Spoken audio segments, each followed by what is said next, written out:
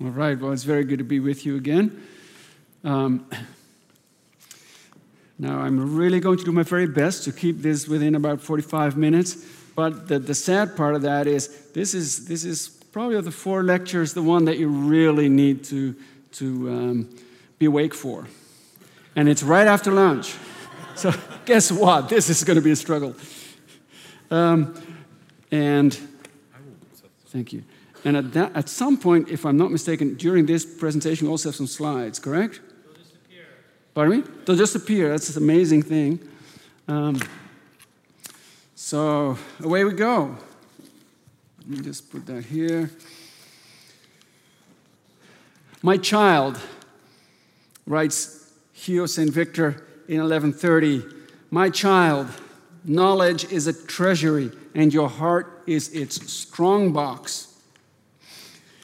These words were addressed to the novices of the Cathedral School of St. Victor in a book detailing noteworthy biblical facts entitled Chronicles. The book is called Chronicles. Now, the metaphor of a strong box, Hugh actually uses the Latin word arca, so we can also simply translate ark instead of strong box, was an important term to this Parisian teacher. As we'll see, he uses it in at least 3 of his works, not just in his book Chronicles, and with a variety of meanings. Each time, though, his use centers on the functioning of memory. Hugh was heir to a rich tradition of reflection on the role of memory. Before entering into a deeper discussion of his views on it, and also on his use of the ark metaphor, it'll be worthwhile to trace some of the key moments of the tradition which he drew, both classical and Christian. My purpose here is to relate memory to character formation. I've cautioned several times already against the notion of treating catechesis as simply conveying factual information. There's no such thing as pure nature, nor is there such a thing as pure fact, therefore. The world around us is a sacramental image of eternal realities. And our aim with catechesis is a mystagogical one, as we saw this morning. The aim is to guide students from the sacrament to the reality. That's a purpose that reaches well beyond simply memorizing events. Now, the practical problem in our churches is not typically that they are too fact-oriented. The problem is not that our priests or catechists are overloading people with information. The problem is the exact opposite, as we all know. We no longer know the scriptures. And we've largely lost the memory of our Christian past. The reason Alex is starting up the Institute for the Renewal of Christian Catechesis is not that catechism teaching is doing so well and is flourishing. It is rather that catechism teaching has fallen on hard times. So, not coincidentally, has memorization more broadly. And so in this session, I want to put in a good word for both. That is to say, both catechism teaching and memorization more broadly. To my mind, catechesis needs memorization. Learning by heart is indispensable for mystagogy. The reason is not that facts are just facts. So the more you have in your brains, the better it is. The reason is precisely the opposite. Because pure facts don't exist, because facts are always more than facts, the things you commit to memory are more than just facts. They make up who you are. Indeed, when we look at how memory was thought to function in the classical and medieval worlds, it becomes clear that throughout history, people have recognized that memory is indispensable to the development of our identity. It is the contents of the mind stored Recondere is the Latin term often used, stored in the memory, and then gathered, colligere is the verb there, gathered from there in the act of reminiscence, which provides the requisite stability that we all long for as human beings. So there's a storing, recondere, which is memorizing, and subsequently there's a gathering, colligere, of what is in the mind.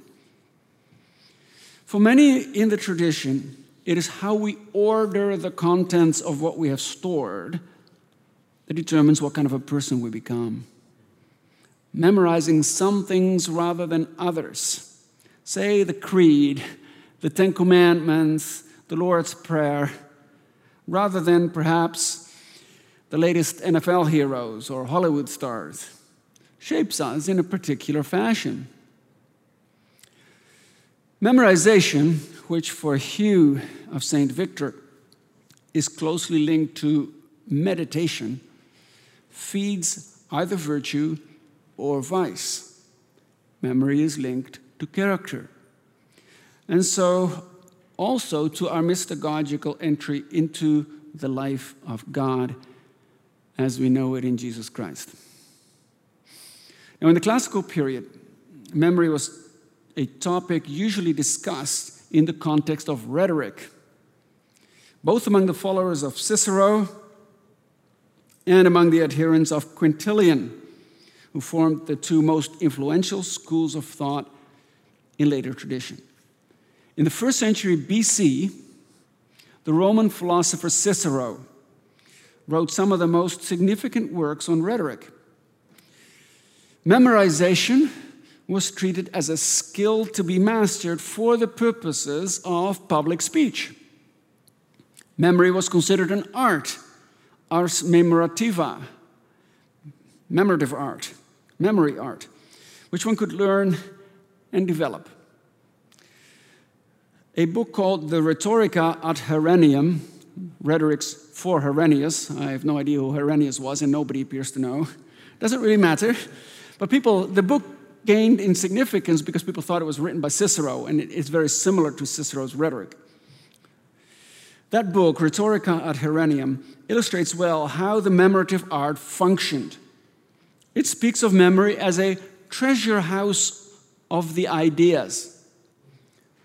In discussing what he calls artificial memory, that is, memory with which we're not born, but that instead we're trained in, this book, Ad Herennium, explains the importance of what we may call places or backgrounds, loci.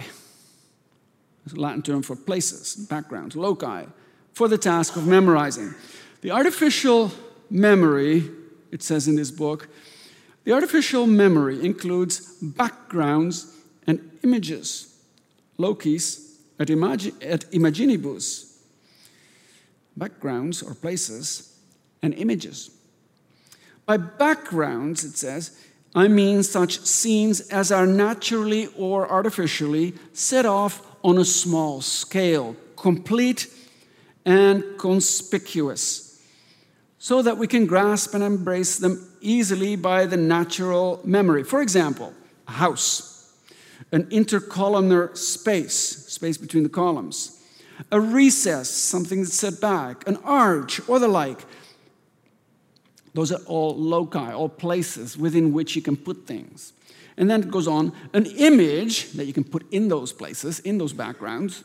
An image is, as it were, a figure, a mark, or a portrait of the object that we wish to remember. For example, if we wish to recall a horse, a lion, or an eagle, then we must place its image in the definite background. Now that method of loci et imagines,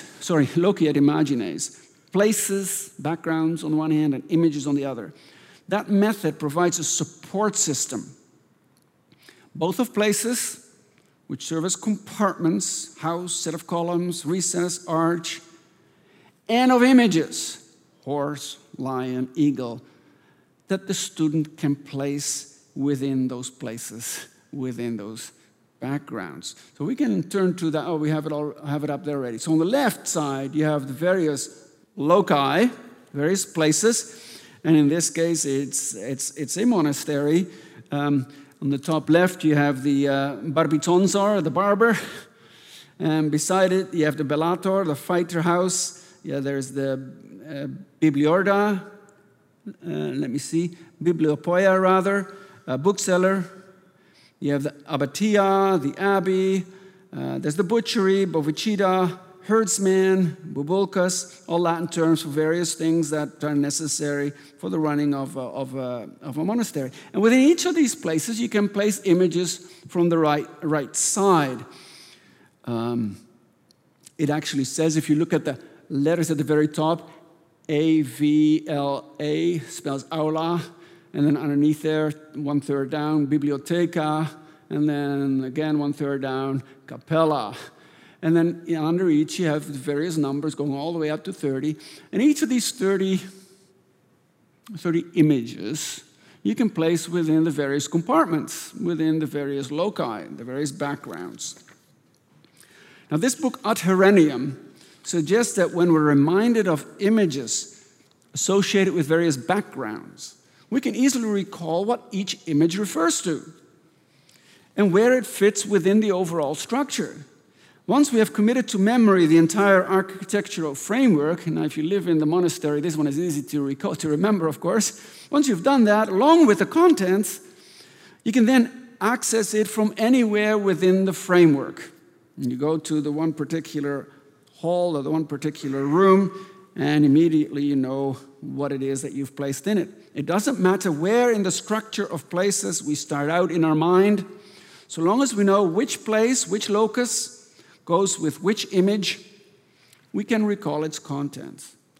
For example, and if we're going to have the next image here, for example, in case this is a little complex to figure out, if we have a lawyer, here's somebody who seems to have died or by falling off a ladder or so, I'm not exactly sure what's going on here, and some knights picking him up. But if you have a lawyer, this is the example from Ad Herennium, defending an accused person of poisoning someone, then I might try to remember the accusation. How? As a lawyer, how might I try to remember exactly what's been going on? Well, I might fill the first memory locus with an image of a man who lies ill in bed, holding a cup in his hand, as a reminder that this person's been poisoned. So that's one approach that was common through the classical period, the locus or the loci et imagines method. Now, a later approach from the Spanish rhetorician Quintilian in the 1st century AD was at least as influential as Cicero. He wrote a 12-volume book, no less, on rhetoric toward the end of the 1st century, entitled The Orator's Education. In this book, Quintilian outlines his own distinctive approach to memory, which was critical of the loci et imagines method that we're seeing on the picture. So Quintilian acknowledges that, yes, images can be useful, sure enough, but he's much less confident that if it's actually individual words that we want to remember, that's going to be helpful with this method, because we would need a picture for every word. He writes, will not the run of our speech actually be held up by this double effort of memorizing? How can we produce a continuous flow of words if we have to refer to a distinct symbol for every individual word? In other words, Quintilian worries that with this earlier Ciceronian approach, we're forced to remember not just the words, but also on top of that, the images that go into the various loci. Memorization, in other words, has actually become more difficult, he says, not easier.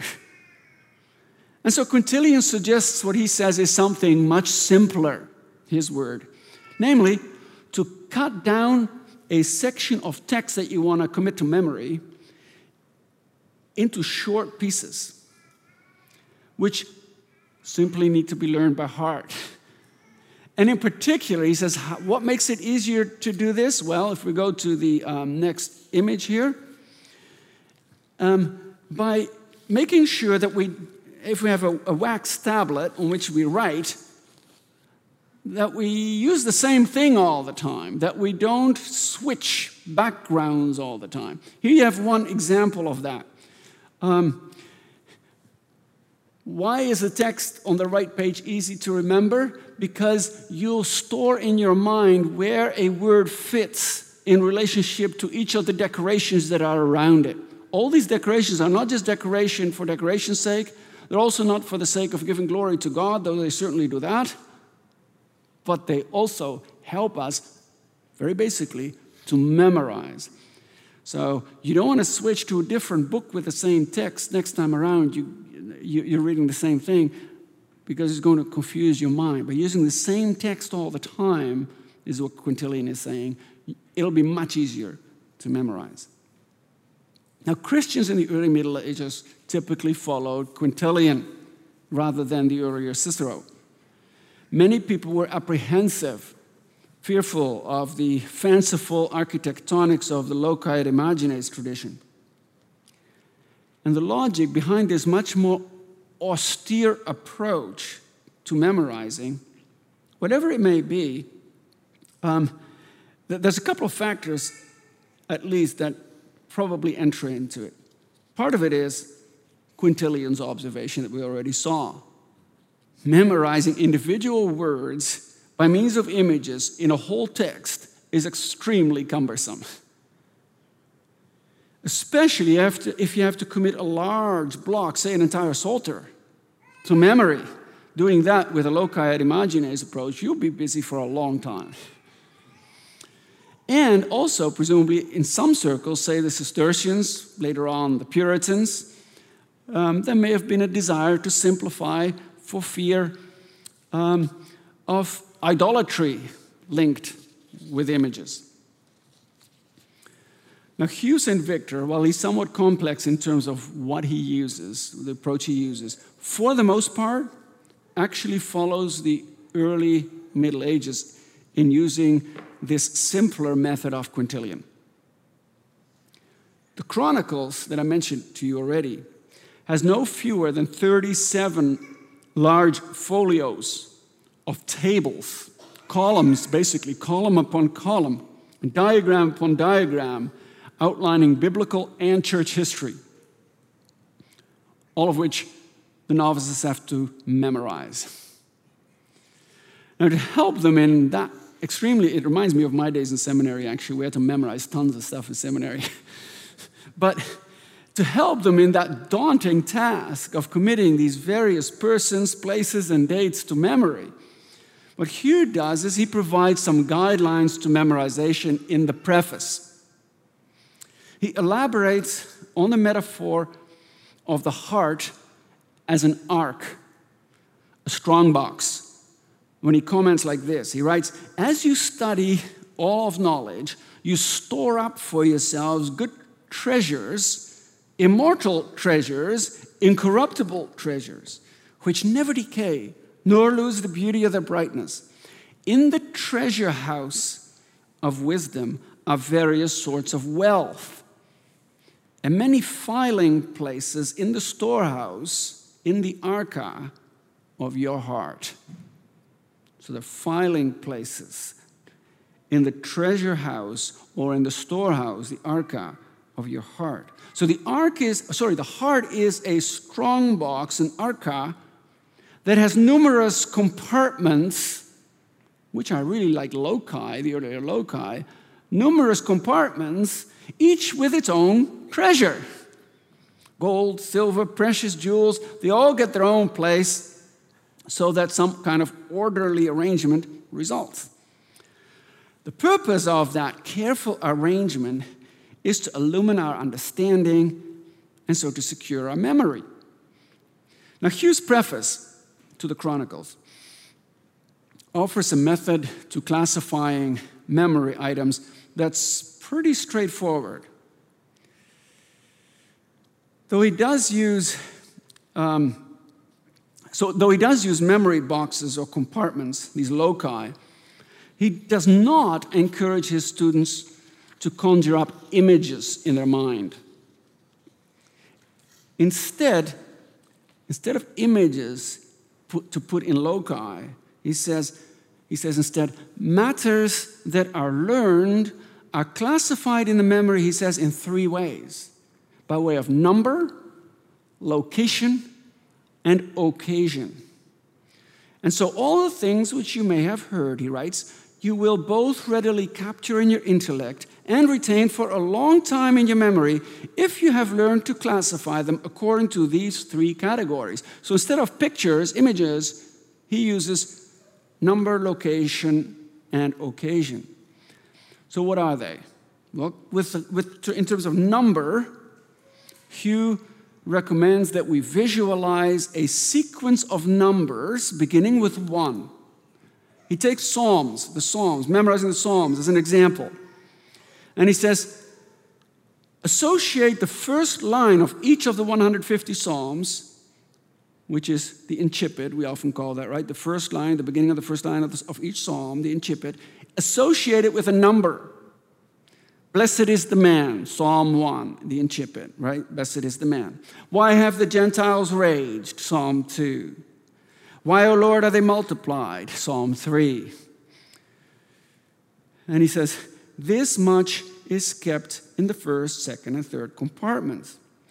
So once you've linked each of the 150 Psalms to a number, and each number with an incipit, with these first lines, once you've got all of that in your memory, then he says, do the same thing for each individual psalm. So number the lines of the psalm and start memorizing which line, which number in the psalm goes with which words. So when you say 8, say line 8 in this particular psalm, you know exactly which words go with it because that's how you memorized the contents of that psalm. The upshot, he says, is, and I'm quoting him, I can thereafter easily retain in my heart the whole series, one verse at a time. First, by dividing and marking off the book by psalms, all 150, and then each psalm by verses. I've reduced a large amount of material to such conciseness and brevity. This is a daunting task, right?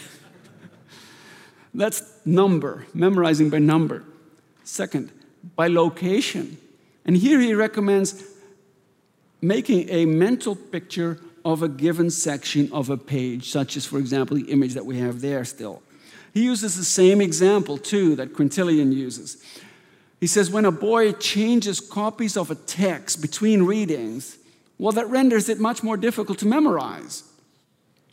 We remember a text much more easily when we impress on our minds the particulars of the writing.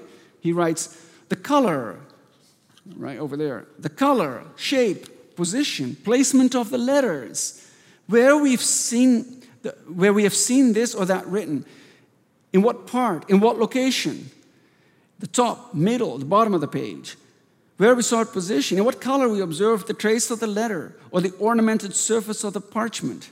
All of these things, right? Shape, color, position of the letters, they all help commit the text to memory. And then finally, there is occasion, tempus, time, occasion. Here he encourages the student to remember at what point he has read something. So when did you read it, he says. At a later time, we may be able to recall to our mind a memory of the content as we remember what occasion. That one occasion was at night, another by day, one in winter, another in summer, another in cloudy weather, another in sunshine. Right? You all know where you were on 9/11, or at least many of us do, or other prominent occasions. He says, make that your default approach to memorizing. Know when you were or where you were, what occasion it was.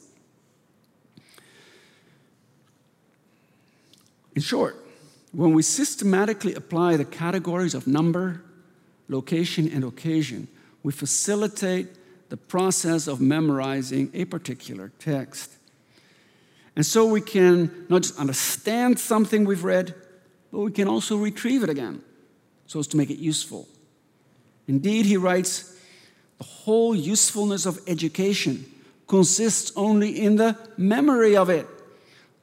For just as having heard something doesn't profit someone who doesn't understand, likewise, having understood is not valuable to one who either will not or cannot remember.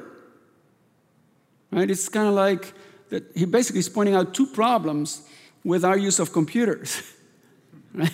One is computer page changes all the time. I go like that with my fingers, and all of a sudden, the words become much bigger and much less fits on the page. In other words, my page has changed just by going like that. Makes it difficult to memorize. Or when I scroll through my Bible on my app, right? When I scroll through it, that's not like having a page that's constantly the same. No, it constantly changes. Makes it much more difficult to memorize. That's one problem. And the other problem to which he alludes is having it at your fingertips in the computer isn't the same as having it here. That's a much bigger problem, actually, right? We tend to think, as long as I have it on my computer, I can call it back as soon as I need it. And look at all the stuff I've got there. I'm in a far better position than anybody else before me, right? No, you're in a far worse position because you've got nothing in your mind, right? And what you don't have in your mind is not actually useful to you. At some point, I was listening in preparation for this to some lectures by this homeschooling organization. I was listening to a lecture by Ralph Wood. And it wasn't Ralph Wood, it was one of his colleagues there speaking at that conference who said, you know, when you, at some point, the more you rely on this external information that you no longer have in your head, you won't even know what questions to ask anymore because you don't have the internal tools anymore to actually ask what is or what is not of importance to ask. So something needs to be in your head in order to ask the right questions. And something needs to be in your head also to facilitate the right human responses to those questions. All right. Hugh's Chronicles use an architectural system of columns I mentioned, rather similar to that used in Ad Horennium. But he does not fill the columns with images, right? He doesn't fill the loci as in the earlier loci et imagines approach. Instead, he fills those columns with all kinds of biblical and church historical data. He avoids the problem that way of having to memorize both images and actual topics of words, which is far too complex. And that's something, of course, that Quirinium already recognized as being far too complex. And so Hugh instead directly enters the topics or the words that he wants his novices to remember. He enters them directly into the columns, providing or actually that way avoiding images altogether. And in the preface, what he does instead is he gives practical suggestions for how to remember the biblical and church historical material that's in the columns. In this way, Hugh hopes the treasures of Scripture will be transferred to the minds of the students, and the arca of the page be replicated or transformed into the arca of the heart. Now, Hugh uses that same imagery of box, chest, arca, also in another work, a very broad-ranging curricular guide, also curriculum, called the Didaskalikon. I think he outlined is the word Didaskalion. There's a C, I think that's it's my fault that fell out there. I passed that on wrong. But it's Didaskalikon. It's written in the 1130s, same as the Chronicles. And Hugh here describes the main function of memory as that of gathering. Again, colligator, gathering. And he defines that as follows. He says, gathering is reducing to a brief and compendious outline, a summa he calls it, a brief outline, things that have been written or discussed at some length. And he calls that outline or that summa, he also refers to it as an epilogue or a short restatement, recapitulation actually is the term, or a principle, on which the entire subject matter is based, all slimmed down into this brief summa. And so he says, rather than having to follow the winding paths of all these various streams, all kinds of individual details, he says, lay hold upon the source of the stream, right? Lay hold upon the source, and you have the whole thing. The reason for that recommendation has to do with the way in which our memory functions. He writes, I say this because the memory of man is dull. Amen to that.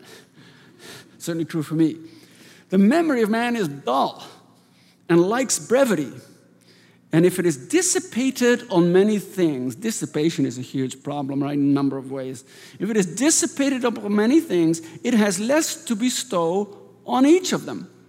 We ought, therefore, in all that we learn, to gather up, colligerate, to collect, right? To gather up brief and dependable abstracts to be stored in the little chest of the memory. Beautiful word he uses there, arcula. He doesn't use arca, but he uses a diminutive, arcula, the little chest, the little ark, so that later on, when the need arises, we can derive something else from them. These one must often turn over in the mind, these little things that you've kept in the mind, these brief abstracts. Often turn them over in your mind, he says, and regurgitate from the stomach, in another huge theme in medieval literature, already in patristic literature. Right? You're thinking of the term here, chewing the cud all the time, right? You're bringing it back up and regurgitating it from the stomach of the memory, which is an Augustinian term. To taste them, he says, lest by strong inattention to them, they disappear. Now, I see some people grin because it's a really grim image, of course, chewing the cud and tasting it yet again. But okay, that's the idea here. Now, Hugh uses, as I said, that diminutive term, arcula, a little ark, right? And I think what he does is by that word, he wants to underline the precious character of the strong box of the heart and of its contents. And after we have been reading, he says, and reading in Latin is legere, after we've been reading, we then, in English we have a totally different word. We gather it, but in Latin it's almost the same word, colligere. We gather it back up together, put the letters together again, as it were, the little parts, the many disparate elements. How do we do that? Well, by classifying them in the various compartments of the little ark, little chest. So memorizing reduces many items to one principle, from the many to the one, to the summa. And then recollecting it is you unpack it again. The Didaskalikon, this curriculum of Hugh, and by the way, it's not just a curriculum for catechesis, though it is that too. But the first half of the book basically is a very general curriculum in general. It's an awesome curriculum. Those of you who are into perhaps classical education will love Hugh, St. Victor. But okay, that's a different story, but an important one. The Didaskalikon gives memory a place within the overall functioning of all books or all items of the liberal arts curriculum. And in particular, he deals with memorizing in the context, interestingly, not of general education, but he focuses on it when he talks about lectio and meditatio, reading and meditating, of Scripture, that is. So he's interested here in the broader formation of his students. And memory, he says, memory serves meditation. Reading something repeatedly and mulling it over and going over it again in your mind and with your lips and mouth anchors the contents in the student's mind, facilitates meditation, and therefore mystagogy into the life of God. Now, the metaphor that I already mentioned of chewing the cud, tasting, chewing, digesting, regurgitating, it's not simply an evocative metaphor for this repetitive act of memorizing, but it also makes clear that Hugh believed memorizing shapes who we are. It shapes our character. It's not just about getting facts in your head.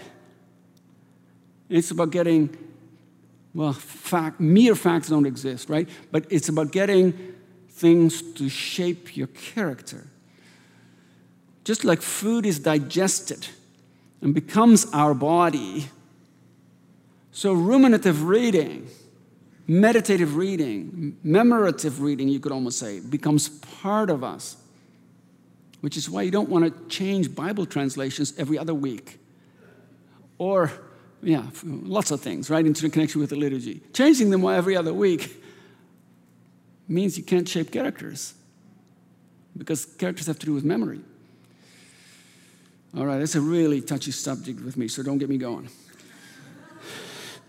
So, somewhat anachronistically put, memorizing for theologians such as Hugh wasn't simply a matter of mentally storing away pure facts, right?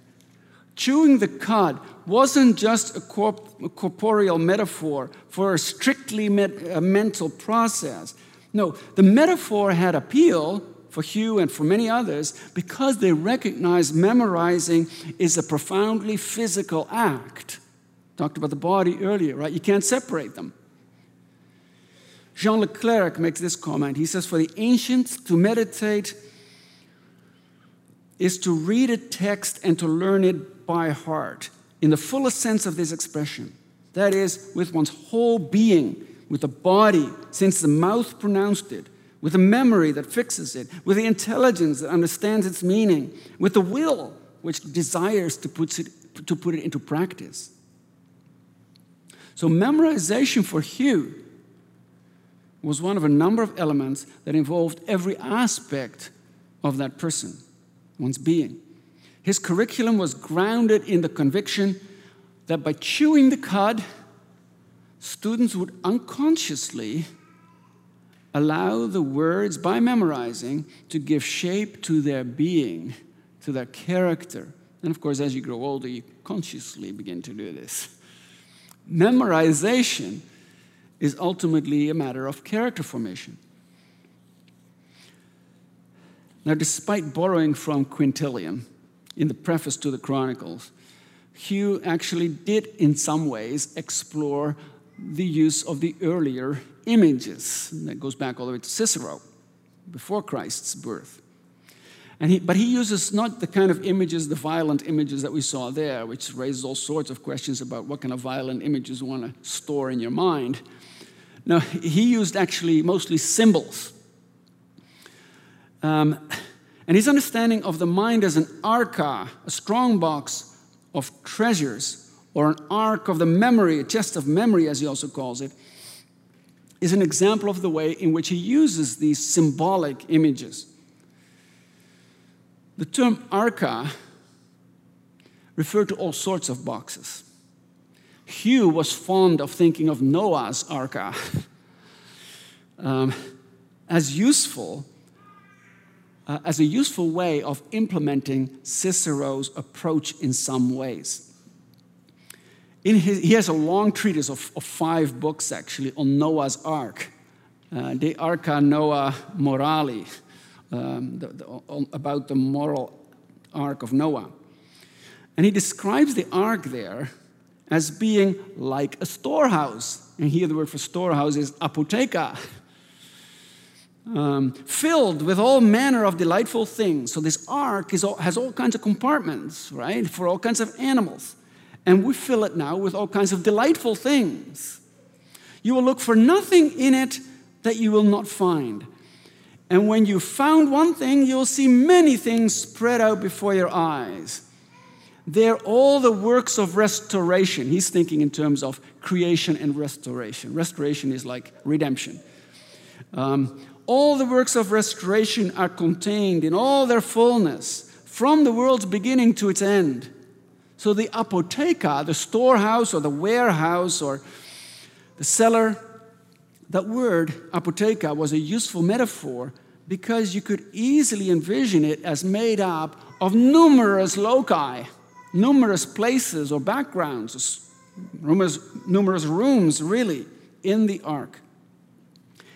And the contents, the symbols, you could then commit to memory and remember which symbol, by remembering which symbol goes to which room in the ark. Not only does Noah's ark contain many places that we can fill with symbols, but by meditating on this whole structure, by meditating on it, by memorizing the meanings associated with the ark, you could turn your own mind into an ark, like Noah's ark. An ark of wisdom, as he calls it. An arca sapientiae. Now, it's actually, I said 5 parts. There's actually 4 parts to this book, with a 5th one that actually has a separate title, and it's called A Little Book on Constructing Noah's Ark. Now he's going to teach you and me how to do it, right? And there, he really shows himself to be an heir to that earlier loci et imagines tradition. He describes, in this 5th book, he describes an actual picture of Noah's ark. He doesn't give us the picture, but he describes it as a kind of treasure house, a thesaurus, a strongbox, with numerous levels, numerous rooms that map details, again, both of the history of salvation and church history, and also of the individual spiritual lives of believers. Now, as I said, unfortunately, we don't have the actual sketch. He never left us with that, and it's not clear whether or not there ever has been such a thing, such a sketch. Certainly he describes it, but the way he talks about it makes it look, in certain places, he refers to a sketch, so presumably there was one at some point. 1 second here, making sure that, let's maybe go to the next, it's already up there. So now this may not look like much of an ark to you, but it is. Ark is, you can see the ark in the very center, the square box. That's actually the Ark of Noah for Hugh, believe it or not. That's the Ark of Noah, the blue and white and red in the middle. That's the Ark of Noah. And then he sketches the entire, he sketches the world around it in the green. He sketches the cosmos with the planets around it in the circle. The entire universe gets sketched around the Ark of Noah and around the various meanings that ark gets to have in our lives. And fascinating, I mean, this is in many ways Christological. I'm not going to go into all the details here. We don't have time. But you see the Christ figure at the top. He is embracing the entire thing. That, to my mind, is one of the most beautiful things of this image, because everything is Christologically centered. In fact, he is so Christological, Hugh, that in the very center of the ark, you didn't know that, but there is a tree of life. There was a tree of life in there. At least according to Hugh, there was a tree of life. And the tree of life is Jesus Christ. And it reaches all the way to the top, and he has all sorts of things to say about that. So, and he meditates on that at length, even though it's not even in the biblical account. It doesn't matter too much for him. What matters is what builds up, right? And what helps us to get in our minds the thing that leads us to the life of God. Mystagogy is his purpose. And then, of course, there are the 2 angels, just as the ark in the most holy place, in the Holy of Holies. Now, that's a sketch that some scholar has drawn up with the help of this libellus, this little booklet that Hugh has written. Very complex, right? And you think, I get tired just looking at this. How am I ever going to commit this to memory? Well, that's because you and I have too many books. But Hugh is expecting his novices to actually, yes, commit this to memory. And once you have this in your mind, it is a powerful mnemonic tool, right? Because now you locate every item here, and you're reminding yourself constantly of how it is functioning in your spiritual journey, or how something is functioning within the narrative of salvation. So by spending time with all these intricate details, the reader was supposed to internalize this over time, commit to memory the various meanings of the ark. The purpose, although it may sound strange for you and me today, but the purpose was to make it easier for Noah's ark and for the ark of the reader's mind to become one and the same thing. An ark of wisdom. So the purpose is formation of wisdom. Now, the imagery of an arca was useful in highlighting the precious character of the contents one was memorizing. But the metaphor had its limits. In an important sense, for Hugh and others, the mind was much more than a strongbox filled with treasures. After all, the mind was not just a static object to be filled with contents of pure facts. The mind has a moral dimension. One author, Mary Carruthers, who's in your bibliography, she points out that biblically speaking, to remember something is not just an intellectual thing, but also an affective thing. She writes this: the matters memory presents are used to persuade and to motivate, to create emotion, stir the will. And I skip a few lines. Though it's certainly a form of knowing, recollecting is also a matter of will, of being moved, preeminently a moral activity, rather than what we think of as intellectual or rational. In other words, we're going back here to what Sean earlier talked about when he mentioned James K.A. Smith, right? His understanding of catechesis is not just intellectual, though obviously the intellect matters deeply, but also a matter of desire, also a matter of the will. Desire and the imagination play an important role in memorizing. Carruthers points out, people often treated memory images as composed of two elements. First, just the likeness, like the correspondence between image and mind, what we think of as memory often, but then also intention, which he calls intentio, intention. And that is a person's inclination, an attitude that colors the experience, that emotionally shapes your memory, right? When a dog's been abused when it was small, like Paul and Paige's dog, and when you go like that, right, that dog, I don't know what it's going to do, but it's not going to be happy, right? Because there is an intentio to the memory of the dog. The experience is emotionally colored. The content of the mind is, when it comes to human beings, therefore, closely linked to the life of virtue. Hugh wrote his 4 books on Noah's Ark as a follow-up to a discussion that he had with fellow monks about the instability and the restlessness of the human heart. See, that's what this is all about. The instability and restlessness of the human heart, which prevents us from having rest. How is it caused, that instability, that restlessness? Well, it comes from disordered desire, which craves distractions of earthly things, prevents us from focusing, as like we talked this morning, prevents us from focusing on heavenly things. And so Hugh explains the remedy to disordered desire is what? Well, it's Noah's Ark, saving us from the storms of rage against the church and against the soul. Guiding the church, he writes, through the storms of this life, as it were the ark in the flood. And so he says, Christ brings her at last to the haven of eternal rest.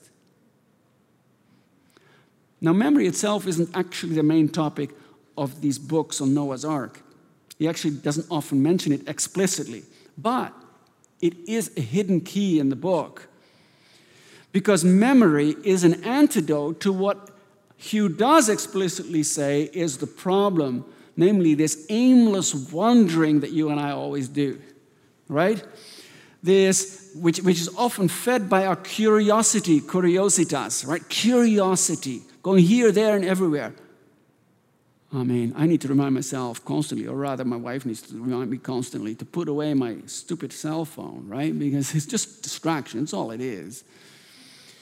And so the real vice of memory, says Catechesis, isn't forgetting. The opposite isn't really forgetting, although in some sense, of course, it is. But the real opposite of memory is disorder, curiosity. And so Noah's Ark helps giving order. It reorders the monk's wandering thoughts. It reshapes his memories. If you're tending to wander in your mind, places you shouldn't be going, there's the ark. Gives you safety, right? You're calling it back to mind. Now, some of the things that I've told you about, you think, where does Hugh get all this stuff? Well, Hugh doesn't care so much.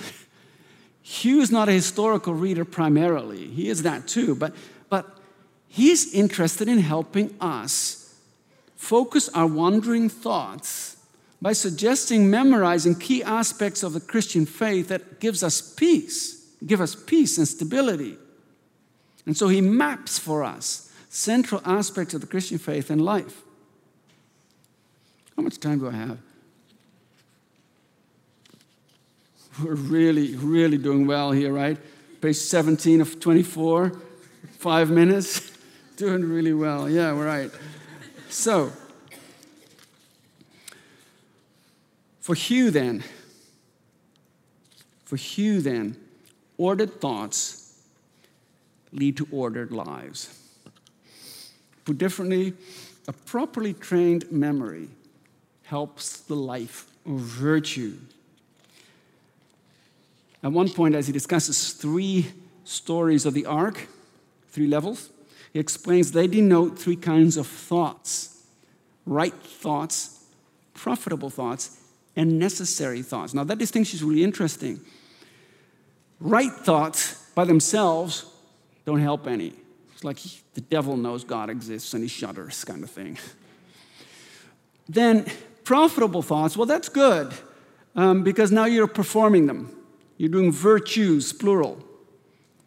But necessary thoughts is being so habituated that you can't think but else. So you're quote-unquote now automatically attuned to a certain mode of life in your thoughts and in your actions.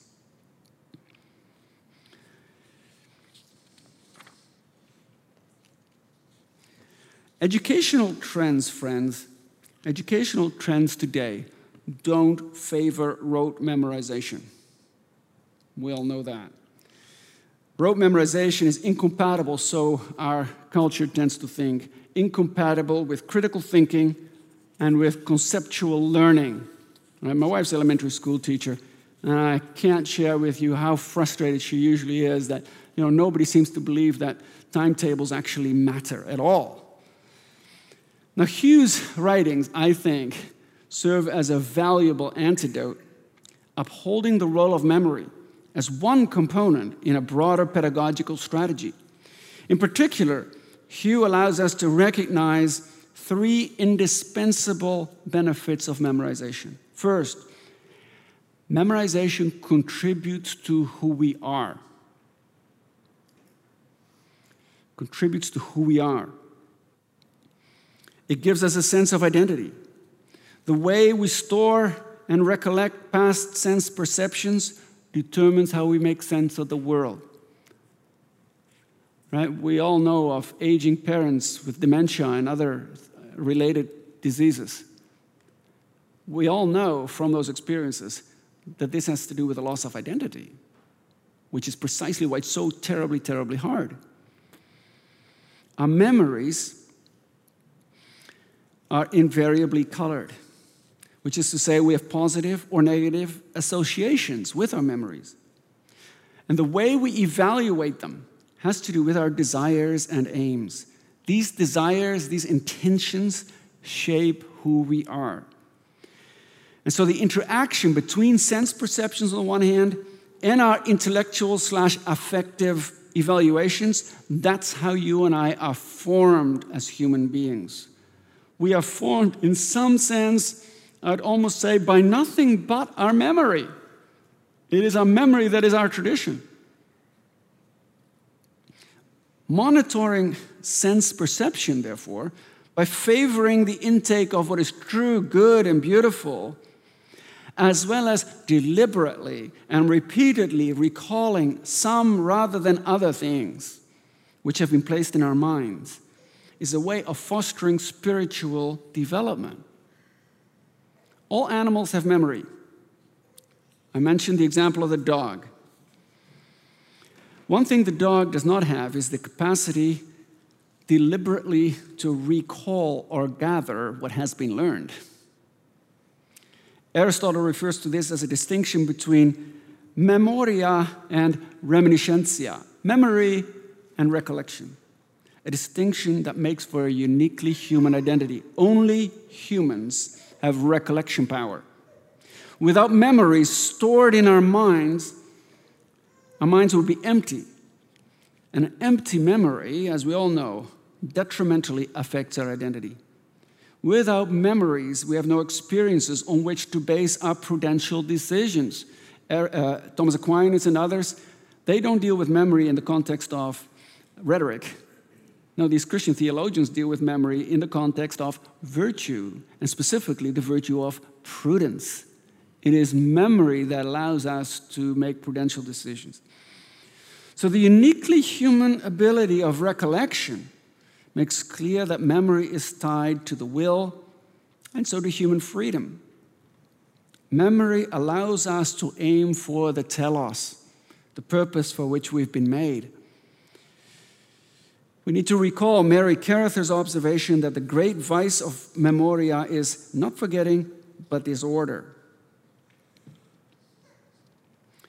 By downplaying or disparaging memory, we fail to uphold what makes us uniquely human, and we render ourselves incapable of advancing in our own spiritual pilgrimage, of passing on a larger tradition. Second conclusion here, because memory has to do both with the past and with the future, as I mentioned, it is also connected to character and virtue. Throughout the classical and Christian traditions, scholars have recognized that virtue depends on memory.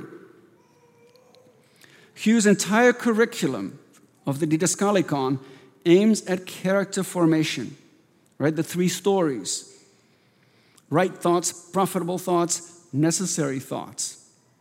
None of this is moralism, and I caution enough against moralism to hope that you will believe me here. Nothing is here about moralism, but it is about virtue shaping, about character shaping. The entire arc is Christ-shaped, remember? Can't be moralistic. It is all about participation in Christ. We are being conformed to Christ as our memory is grounded in the biblical story and in biblical tradition. Education that takes memory seriously is education that also takes human character and virtue seriously. And finally, memorizing and meditating are for Hugh of St. Victor one and the same thing. The common tropes of chewing the cud and regurgitating were a way of articulating that memorizing is meditating. Or at the very least, without memory, you cannot meditate. The repeated recalling of the stored content is meditation or reflection. And the link between those two, memory and meditation, reminds us that memory is indispensable to the spiritual aim of meditative reading, of Lectio Divina. For Hugh, this was a sustained practice of biblical engagement. They were steps by way of an ascent into God. Contemplation, the final step in that series of Lectio Divina, of divine reading. Contemplation being a foretaste of our future reward. He writes, "You see then how perfection comes to those ascending by means of these steps, so that he who has remained below cannot keep ascending." Memorizing in the liberal arts, and especially in biblical teaching, was an essential step for Hugh in our ascent to God. The very top of the ark, atop of the tree of life, is a little cubicle, which is also mentioned in the book of Genesis, actually. A little cubicle, 1 cubit by 1 cubit by 1 cubit. For Hugh, it refers to Jesus Christ. God himself in Jesus Christ as a picture of contemplation.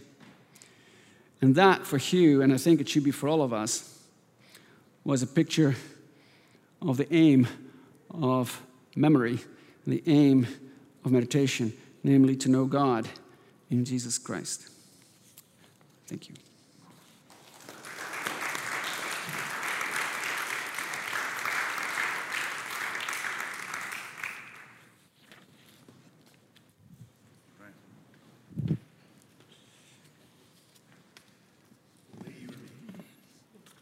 I'll say something. I really appreciated that talk. I wish you would have said more about the future and memory, because I do think that catechetically, especially with regard to mystagogy, the memory functions eschatologically to focus us upon the future, specifically the future of the beatific vision, and I've thought quite a bit about how catechesis and liturgical catechesis particularly lead us to memory, which lead us to meditate on the future, on the eschatological future, and the eschatological end of human life. So that's just a quick thought, which is that, and also what Augustine says in Book 11 of the Confessions, I think, about memory is really important, that through the memory we make the past come into the present. We also make the present more full, and we're more thoughtful about the present. But it also allows us to think forward, not even just about the eschatological future, but just about what I'm going to do tomorrow. And this is a deep problem of virtue today, I think, is that many people are not thoughtful or meditative about tomorrow or next week or next month or larger questions of vocation. Memory is deeply helpful in that. Not only to recollect the past, but to consider what future God has in store for us. Thank you. Is this even working? I think it's dead. No, Let's see. No, it's on. Well, I'll just speak up. Do I need to switch it? Oh, all right. We need the recording. Drop the clip. I did it right. This wasn't me. As long as it wasn't my fault. That reminds me, Lee, I think it's John Zizioulas, the Eastern Orthodox theologian, who says that the Eucharist is a memory of the future, a dangerous memory of the future. That kind of enchanted view of, or just charged view of, like, the liturgical life, I think is really, along those lines, really helpful. I heard your talk really from a pastoral lens of thinking of how often our work as catechists and pastors we're dealing with people's memories. Oftentimes people will come to my church, our parish, with they're kind of loaded up already. They're not blank slates. They come in with memories. And you're working with their memories to disciple, to shape.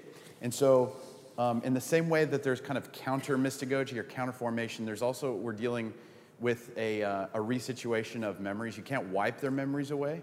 You can't even change them. But I think with your idea about kind of the loci, the context, the background images, you can situate people's memories differently, I wonder. And so it just, even thinking about in my own life, the way that this has worked, I memorized the creed while jogging with my dad. Riding my bike, he was jogging, and I would memorize the creed. And so when I recall the creed, I actually am recalling those. I could tell where we were in those memories of the creed. It's a bizarre thing, but I have this really wonderful memory. So it just goes to show you the power of, even I think of our class. When I read Gregory of Nyssa now, right. I imagine sitting outside. This is a plug for Nashotah House. Sitting outside in the spring, it was the summer, under the beautiful trees, and just hearing the birds, and reading Gregory of Nyssa. I have these wonderful memories.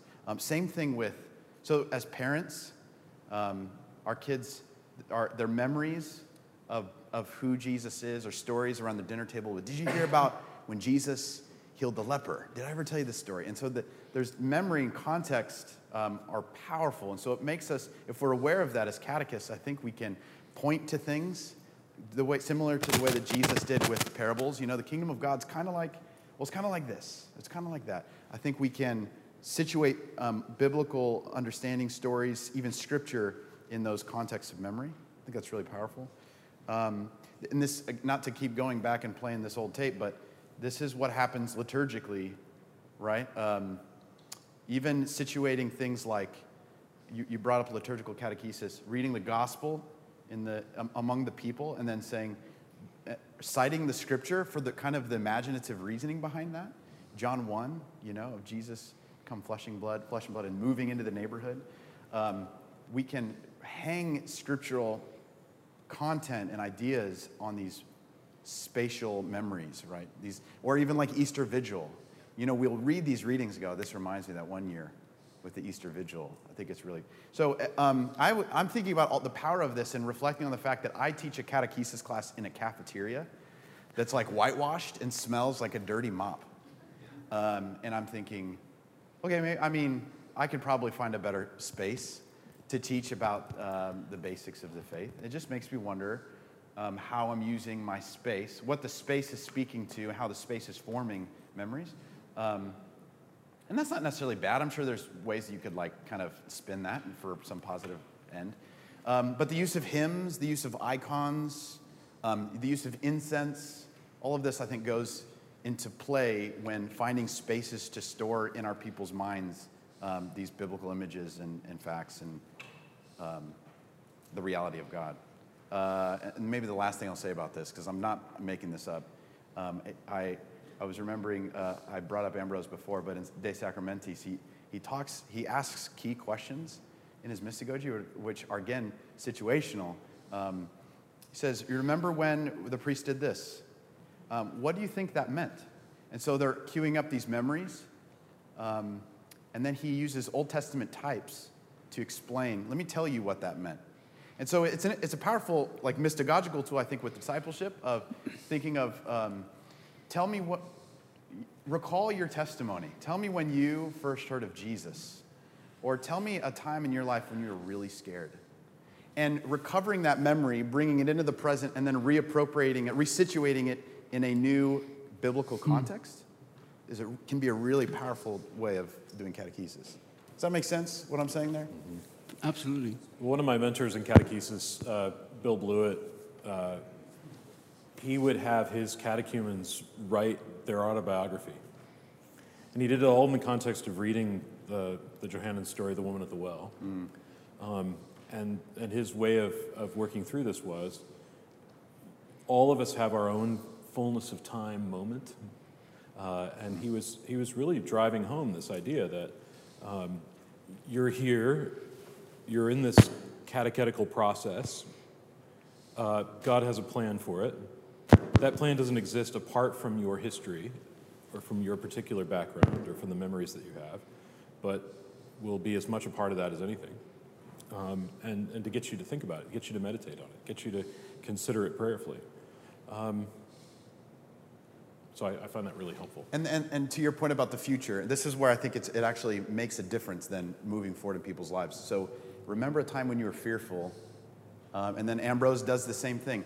So let me tell you what this means. Let me tell you what it means now as you participate in the Paschal Mystery, or as you approach the beatific vision in some small way, right, sacramentally. I wonder what this means now for the future. I wonder what the implications are for this memory that's now operative in the future. When you're afraid again, alluding to kind of the virtue formation, the character formation, I wonder what that arc will bear for you. Now that we know this about who God is and who you are, I wonder how you'll live differently now in the future, right? It's just a totally different way of discipling people into maturity to fight temptation as opposed to just behavior management or sin management. Does that make sense? I think that's really critical. Yeah. And it leaves it with kind of this I wonder posture that gets them placing themselves into those moments as opposed to you giving some sort of edict like this is what you should do, right? Well, I just think about what the practical implications would be of every Christian in all of our churches memorizing the Lord's Prayer, the Apostles' Creed, and the Ten Commandments. That'd be a gigantic win, right? I think of having the horrible job of serving on a board of examining chaplains and just how many ordinands actually knew the Ten Commandments, which was abysmally bad. It was terrifying. And I'll tell you the story. One time I was being rather belligerent and refusing to give the go-ahead for ordination. And the bishop said, do you not think that they might be remediated? And I said, no, fail them. And the bishop said, well, why? I mean, do you think that he shouldn't be ordained? And I said, he shouldn't have been confirmed. Because the reality of it is that this wasn't just a slip of the memory. This was a failure of catechesis. Right. So I think that's something that because I was sitting there thinking horrified, well, so what happens when he has somebody with some moral quandary come into his office? What is he accessing to pastorally guide and even give comfort?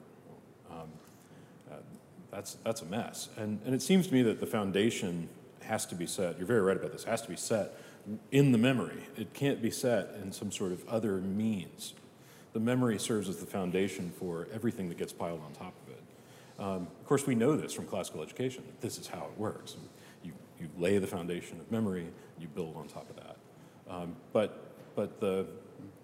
I think the other thing I'd say too, which is this: that when it comes to memorizing Scripture in particular, one of the things that doesn't happen today is that we know that our people are reading Scripture, right? The engagement with Scripture in a reading manner is off the charts. People read Scripture all the time.